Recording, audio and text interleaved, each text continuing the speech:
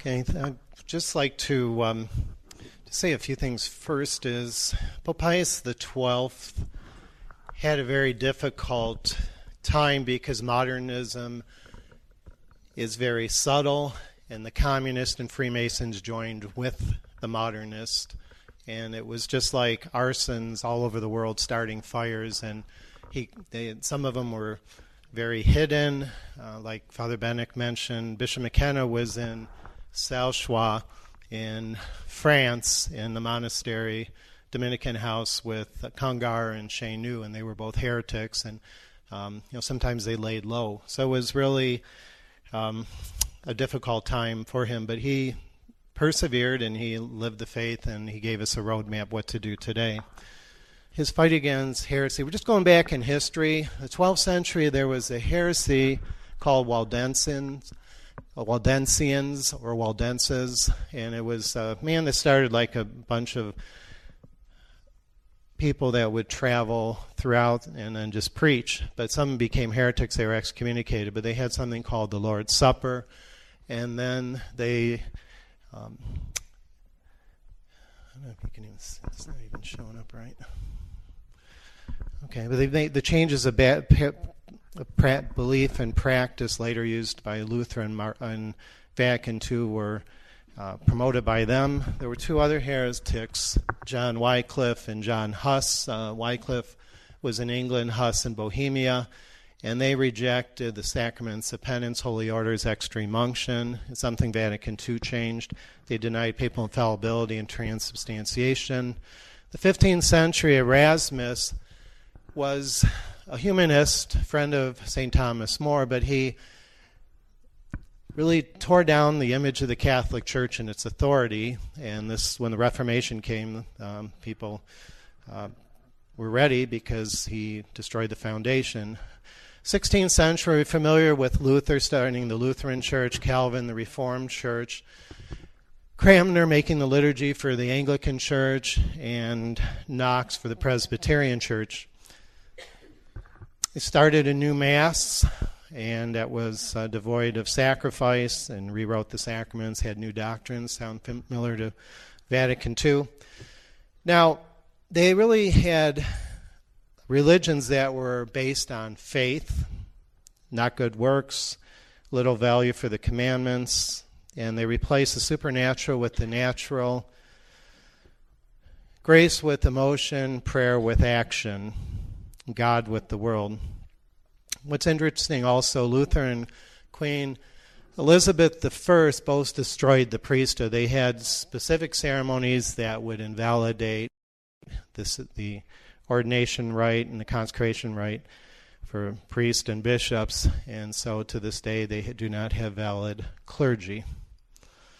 The 17th century, we have four groups. The Jansenists, we're familiar with them as promoting predestination and almost despair, but it's much more than that. All these things are interlocked, and as you research, the devil used all of them to undermine the Catholic Church. They prepared the way for Vatican II. Jansenists also had a liturgy. It's almost exactly like the Novus Ordo in 1729 or so.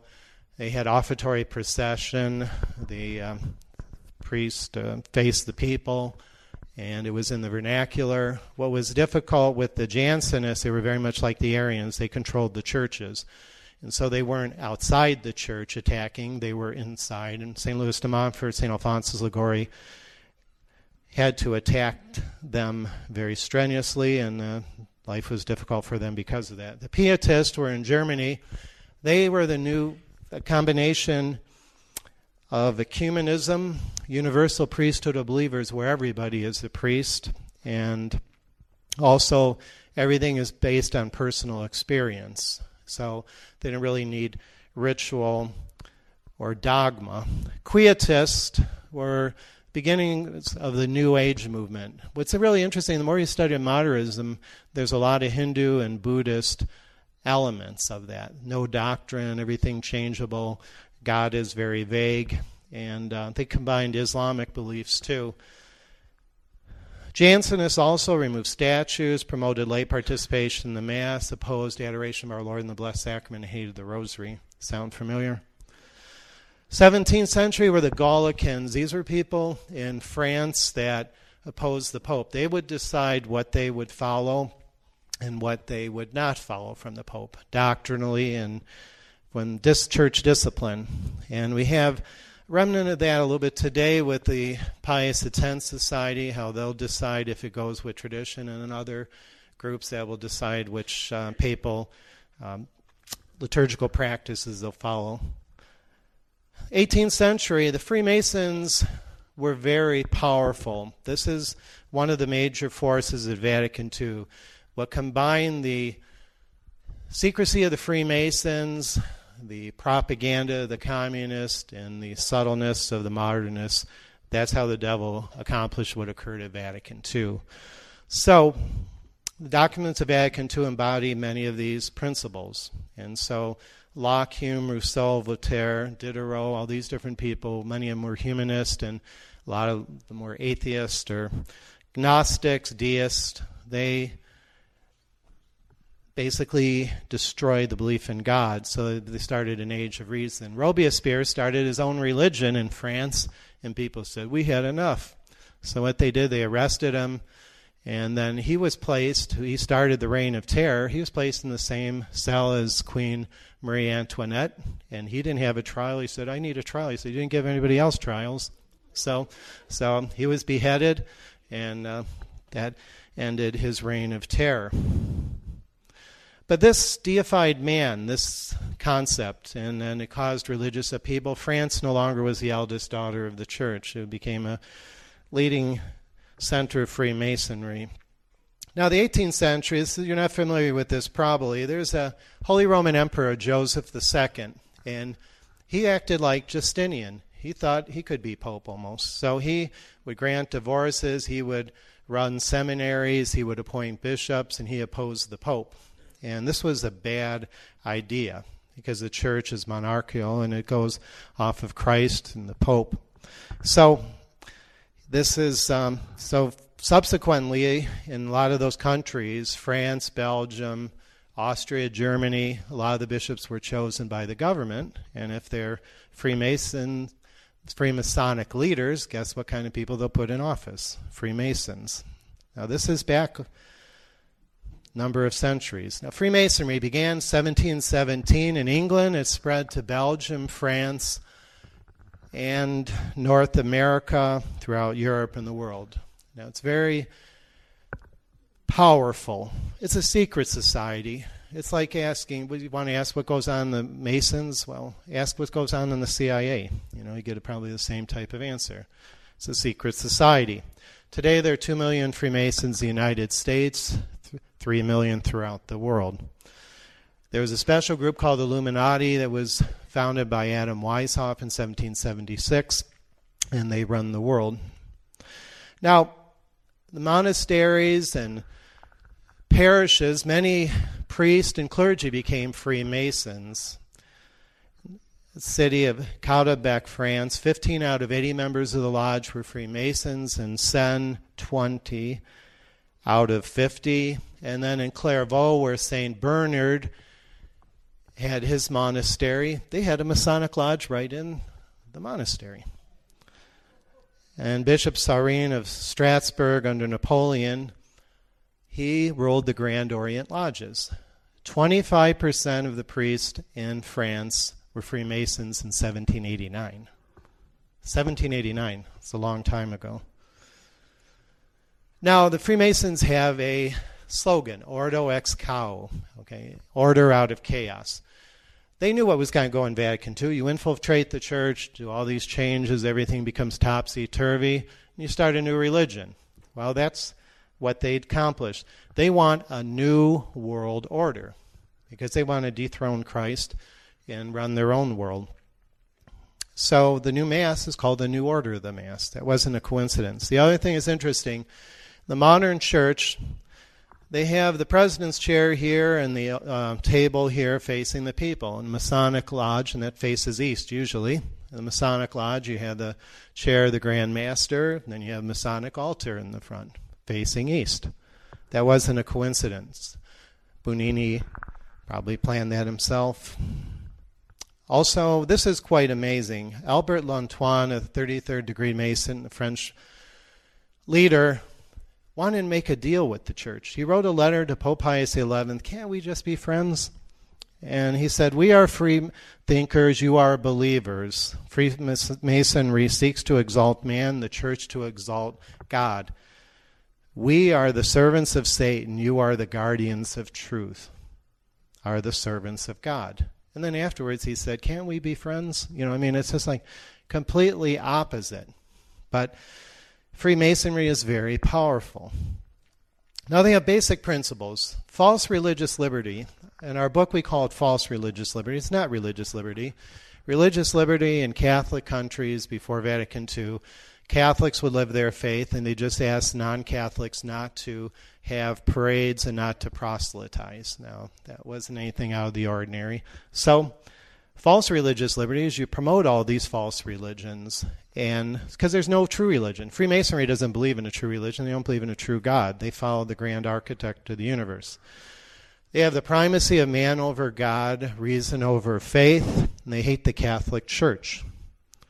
It's based on humanism, the human person. That, if you read John Paul II's writing, his whole life is based on humanism. It never goes beyond to a higher level. In naturalism, then everything's on a natural level. It never goes to the supernatural. The scary thing about Freemasonry, it has blood oaths. It has ritual and a code of silence. And if you squeal, you can die. Literally. It opposes belief in the Blessed Trinity and divine revelation by its very existence. They believe in the grand architect of the universe. They don't believe in the triune God. Any God works. And divine revelation? No. This is a human institution. Now, what's interesting in Freemasonry is it was quite amazing how subtle this was. Okay, they had these masons, brick masons. They went from town to town. They had trade secrets, how they would make vaults and how they would make arches, flying buttresses, whatever. So they went from place to place. Freemasons were ones that weren't attached to a guild. They could work for anybody. So they had trade secrets. They had passwords. So they stopped making cathedrals after the Reformation. So they thought, hey, why can't we use these buildings? And we'll use the same term, Freemason.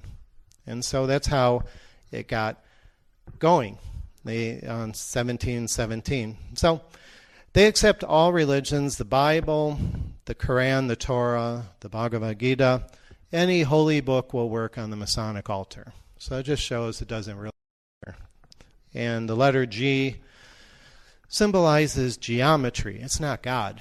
And you think the grand architect of the universe, it's like God, this God has to make stuff. God can create. He makes it out of nothing. And to have this compass and the square, that's just natural level. I mean, nothing supernatural. Next part about their revolutions. They were responsible for many.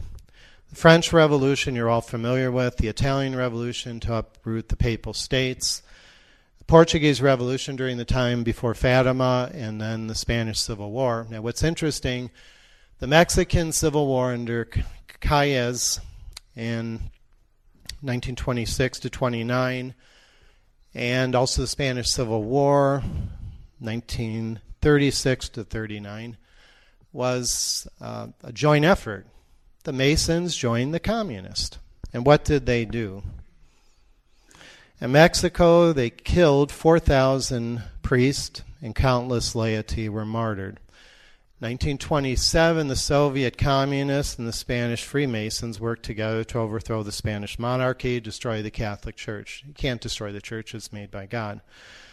They slaughtered during that time 13 bishops, 4,000 priests and seminarians, 2,000 monks and friars, 283 nuns, and 10% of the Catholic laity in Madrid.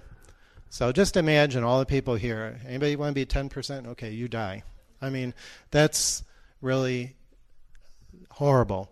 Our new book will cover communism in a way you've never seen. We'll cover Freemasonry to unveil it, and also modernism, you'll understand it.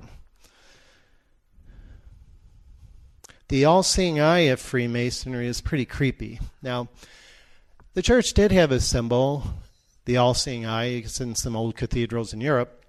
That's divine providence. God is looking after us. But Freemasons turned it, we're going to get you. If you squeal or you do anything that is against the Masons, we know. And you took that oath and you could die. Now, the initiation is very creepy. And that's a very real word. Just imagine if someone told you, okay, we got to put a noose around your neck, we got to blindfold you, and then you got to knock to ask for light. They're not asking for light from Christ, the light of the world. They're asking from Lucifer, prince of darkness, Satan. Also, they have to walk around the Masonic altar. Now, who else walks around around altars? What false religions? The Druids, the Romans, the Greeks, also the Hindus and Muslims. Then, to remind you not to talk about what goes on in Masonic lodges, they put the points of the compass right by your heart, and they press it in. And you're blindfolded with a noose around your neck, and you make an oath never to reveal what goes on in the lodge. And you're offering yourself to the grand architect of the universe, even though some of the people don't realize it. Now, the popes condemn this. There's 200 different condemnations. Pope Clement XII condemned it early in 1738. Pope Leo XII wrote if they were not acting wickedly, they would not have such a great hate for light. Avoid entirely men who consider light darkness, darkness light.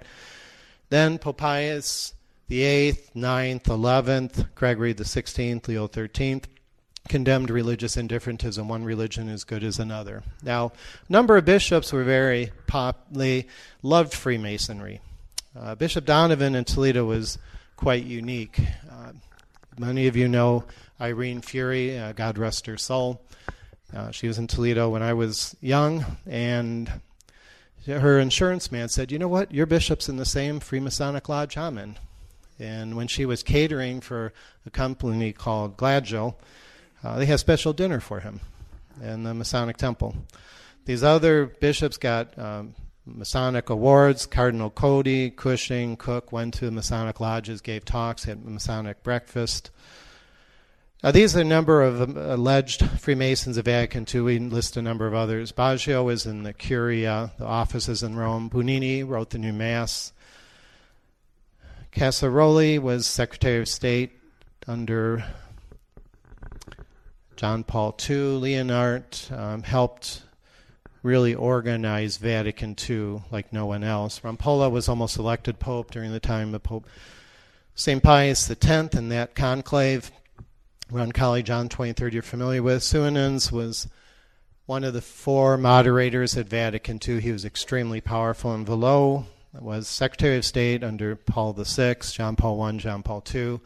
And he might be responsible for the murder of John Paul I. At least he probably had a hand in it.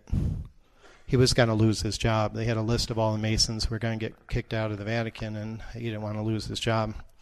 So a number of Vatican II documents promote Freemasonic ideals, the decree on ecumenism, religious freedom, dogmatic constitution of the church, the pastoral constitution of the church in the modern world, declaration of relation of the church to non-Christian religions.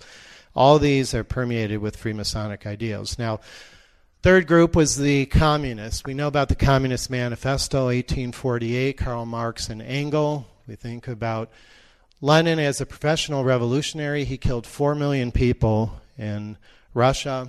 And then we think of Stalin. That wasn't his given name. He changed it. Stalin means man of steel. He thought he was Superman. So he killed 700,000 people in 1 year, and it's believed he's responsible for killing 600 million.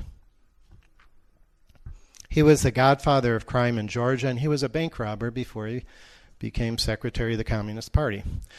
Now, communists are responsible for a lot of revolutions. You can see all the different countries. These are just a few of them. Think of how many people were killed during those revolutions. In China, probably 50, 60 million under Mao. We see Karl Marx, Lenin, Stalin, a lot of blood on their hands. Now, communists were excommunicated from the church in 1949. Holy See decreed anyone who's supported the communists or read their literature were to be denied the sacraments. And then it has statistics, how many millions of people were killed by the communists. And what happened was, this was compiled in 1964 by the U.S. House of Representatives Judiciary Committee. Now, modernism is the last group we talk about briefly, and it's nothing that's modern in it at all. It's a compilation of all these old heresies. They deny the divinity of Christ, Christ in the Blessed Sacrament, need for a visible church, papal infallibility, just all types of things. So it combines the Reformation, Freemasonic ideas, and a lot of free thinkers, even Darwin's ideas, Hegel, Kant, Freud, and a number of other people. And they basically deny that there's divine revelation from God. They believe in evolution of doctrine, that everything keeps changing, that there's nothing definite from God, and we can just make basically our own rules, moral relativity. And so who started it? A number of people did. We'll go into a whole list of people, and it's been 150 years they've been working on it. These people kind of made it into a belief system.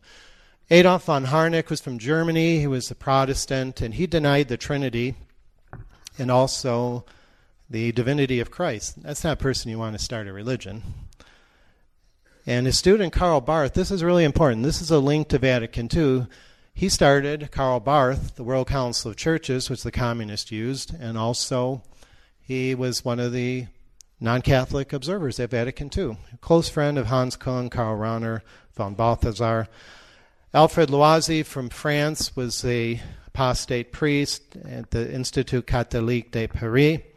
That became a training camp, you could say, for modernists for a great period of time.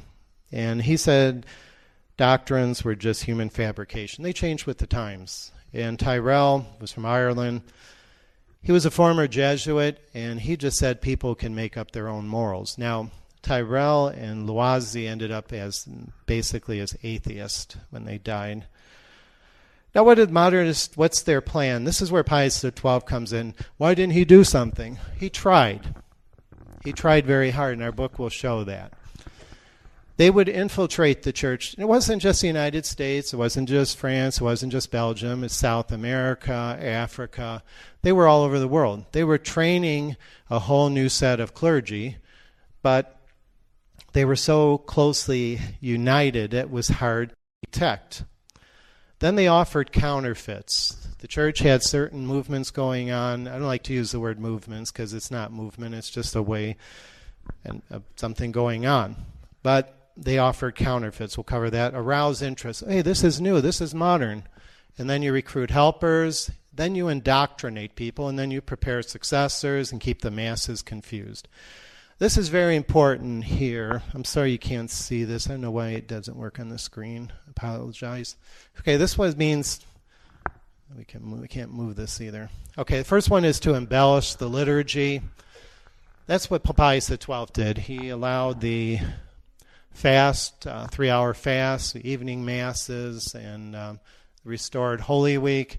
Modernists want to change the liturgy. The Catholic is to understand the Bible better. Pius XII wrote an encyclical on Scripture. He promoted the use of Scripture. Modernists promoted doubting Scripture. The popes promoted the study of the Church Fathers. Any of the priests here, we use it in our sermons, and they're just great writers of the Church. And Modernists had something called Rassemblement, and that was to return to the sources. In other words, we got to do communion in the hand, and we got to do these different things, laity drinking out of the cup. Probably stopped at the Black Death. St. Thomas Aquinas, no, really, literally, I mean, would you want to drink a cup that someone just died the day before? Or, was going to die. They had the whatever. So, ring around the rosy, right? Literally, that's what it was. It was a ring that they would die within a day or so. So there's certain practices the church discontinued, and they just said, we got to go back to that. No, we don't. And the Mass was never offered on a table facing the people. There's no historical evidence for that.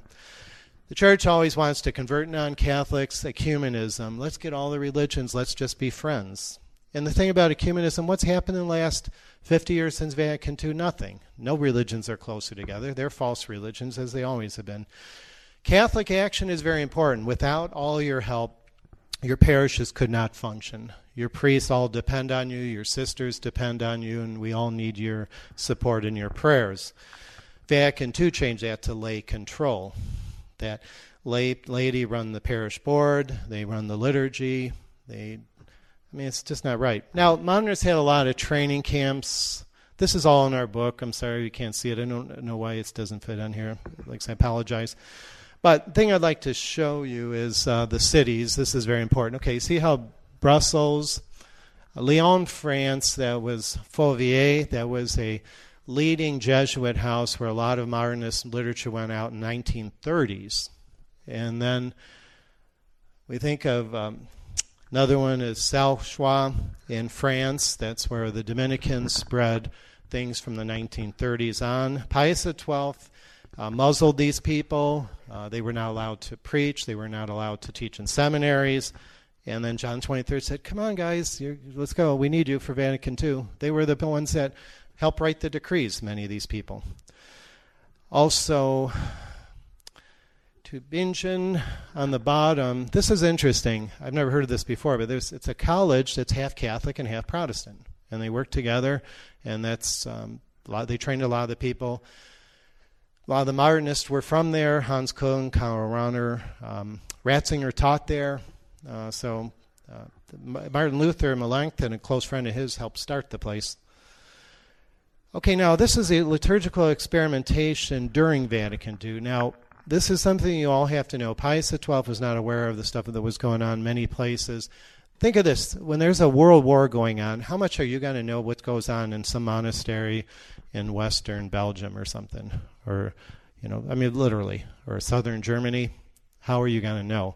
Now, things that are important here, Maria Laach is really important. This became a center, and the people there in Marceau in Belgium trained the people in St. John's Abbey, Collegeville, Minnesota, Benedictines. And this is where all the modernist liturgical movement goes. La Sachois, this is really important because this was a doctrinal thing, but they were playing with the liturgy there too. This was after Vatican II, but before, during Pius XII time, they were experimenting with the liturgy, but you know where they did it? In the crypt. Basically, they're doing like experimental masses in the basement, probably after night prayers or something. No, literally. That's what happened. So Pius XII didn't know about that. He was in Germany. He opposed everything that was going on here. He knew about some of the things, and he got on them. And Pope Pius XI found out about what the Benedictines were doing, and he had him come there, and he said the Benedictines were an order without order. So this is some conferences. Now, this is really important. I'm sorry you don't see the names. Louvain is first, Maria Laach, Collegeville, Minnesota. Look at they show up. 1911, 1914, 1929. Vatican II got planned 100 years ago. So a man named Gardini wrote a book called Spirit of the Liturgy, 1918. Everything the new Mass has, basically. Been working on this for a long time. Now, I'll end up quick. We're almost done. Pope Pius XII. Now, some people say, yeah, he was... Okay, here's what happened. There's two things that occurred. One group says that the modernists say, hey, Pius XII, he's one of us. He started all this. That's a lie. That's not true. And another group said, all these changes, we can't follow him because, he was a modernist, traditionalist today, and that's not right either. So here's what happened. Pius XII opposed modernist liturgists everywhere he could. And that's why he didn't make a lot of cardinals. He went to there was a meeting in Assisi, and he went there, And the Modernist who gave talks just laid real low. So they didn't show their colors till afterwards. And so the Easter liturgy is not Modernist. Okay, so this is from 1954 Catholic Almanac. The difference, okay, just basically, I know maybe you can't see it real good. Can you see this at all? Okay, that's what I thought. It's light. Okay, I'll just tell you briefly. Okay, what we do for the ceremony is they have the Paschal candle, and you cut the Alpha and Omega and a cross, and you put grains of incense with wax things. Okay, so that's something that Pope Pius XII reinstored. It's called the Restored Holy Week, and if you saw the movie on St. Patrick, you see him doing a midnight mass for Easter. So this is something Pope Gregory the Great, actually, he did a lot of he went to 4 lessons instead of the 12 lessons. Can you imagine chanting them in the Vatican in Greek, Latin, and Hebrew? Can you imagine how long that took? 12 of them? So, and then the Paschal, so what they did before Vatican II is they had, before Pius XII, they had a triple candle that was brought into church. But the Paschal candle, I think all of us like that. It symbolizes Christ's resurrection a little bit better. The other thing is the shorter lessons, and the Litany of the Saints is chanted, but it's not doubled. If you double, it takes twice as long. I mean, you're tired anyway at midnight, and you're going to do that twice as long. So they cut up half the litany at the front, half at the end, and blessing of baptismal or renewal of baptismal vows. The pre-Pius XII, his 1955 Holy Week, was they did not do the baptismal renewal of vows. So there's nothing modernist on that at all. Now, just quickly, there's just a couple of encyclicals, just hit them quick, and this is the last picture after that, so don't be afraid. Mediator Dei was Pius XII's very strong attack against modernists. He opposed use of tables, the vernacular. We have to use black for funeral masses, and he stressed the importance of interior prayer and personal piety at Mass. Humani Generis is where he condemned those who denied original sin, transubstantiation, and that sin was an offense against God. He condemned ecumenism and dogmatic relativism. This is exactly what happened just a few years later. This is 1950, so 1965 Vatican II concluded. He condemned all those things just 15 years earlier. On sacred music, what was important there, he quoted past popes, and everything had to be proper for the church, nothing incongruous, and then Mystici Corporis gave a clear definition of the church. Vatican II said it's a mystery, it's a sacrament. It's none of those things. It's the mystical body of Christ, and it's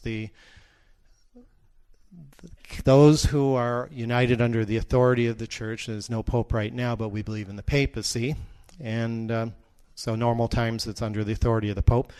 We're following the popes. So if somebody asks you, are you with the pope? Say, I'm with the popes, all 260 of them. Oh, really? I mean that. Okay? So, and then they have the same mass sacraments and teachings. So that's what it means to be a Catholic. It's not some kind of invisible get-together. Now, last thing I'm just going to do in closing. Pope Pius XII is called Pastor Angelicus, angelic pastor, for a reason. And he displayed a degree of love of God, defense of the Catholic faith that's unparalleled. And you see what he did during World War II. I don't know anybody in the world that could have done that. His love for prayer, the Mass and sacraments, divine office, and rosary is evident in all the pictures you see of him. When he was offering Mass, he was like transfixed. I mean, it was just, and he was a regular person. I mean, he had I think it was a pet canary or something, and he liked children. I mean, he loved everyone, and so he had a great sense of peace. Now, thing I'd just like to real quickly, he had a childlike love for Our Lady, and I'm not going to repeat what the other priests said, but he was really pretty incredible. Someone, when they saw him, an American journalist, said they thought they were in the presence of a saint, and I really think that's true. Okay, how did he die? Okay, he was in Castel Gandolfo, the summer residence of the Pope, and he asked to receive Holy Communion, so October 9th, 1958, around 7 a.m., he was asked to sit in an armchair, and they gave him a crucifix, and he just kept kissing it. He went in and out of being conscious. And then seeing that his hand was feeling for something, they put the rosary in his fingers, and his hand became still. So these are the last hours of the angelic pastor, Pope Pius XII. So he who so loved the rosary died during the month of the rosary, and he was holding his rosary. So I think that's part of the theme, too. Pope of Fatima, Pope of the Rosary. Well, I think that's Pope Pius XII. So God bless you all, and wish you the best. Keep me in your prayers, you're in mine, and thank you.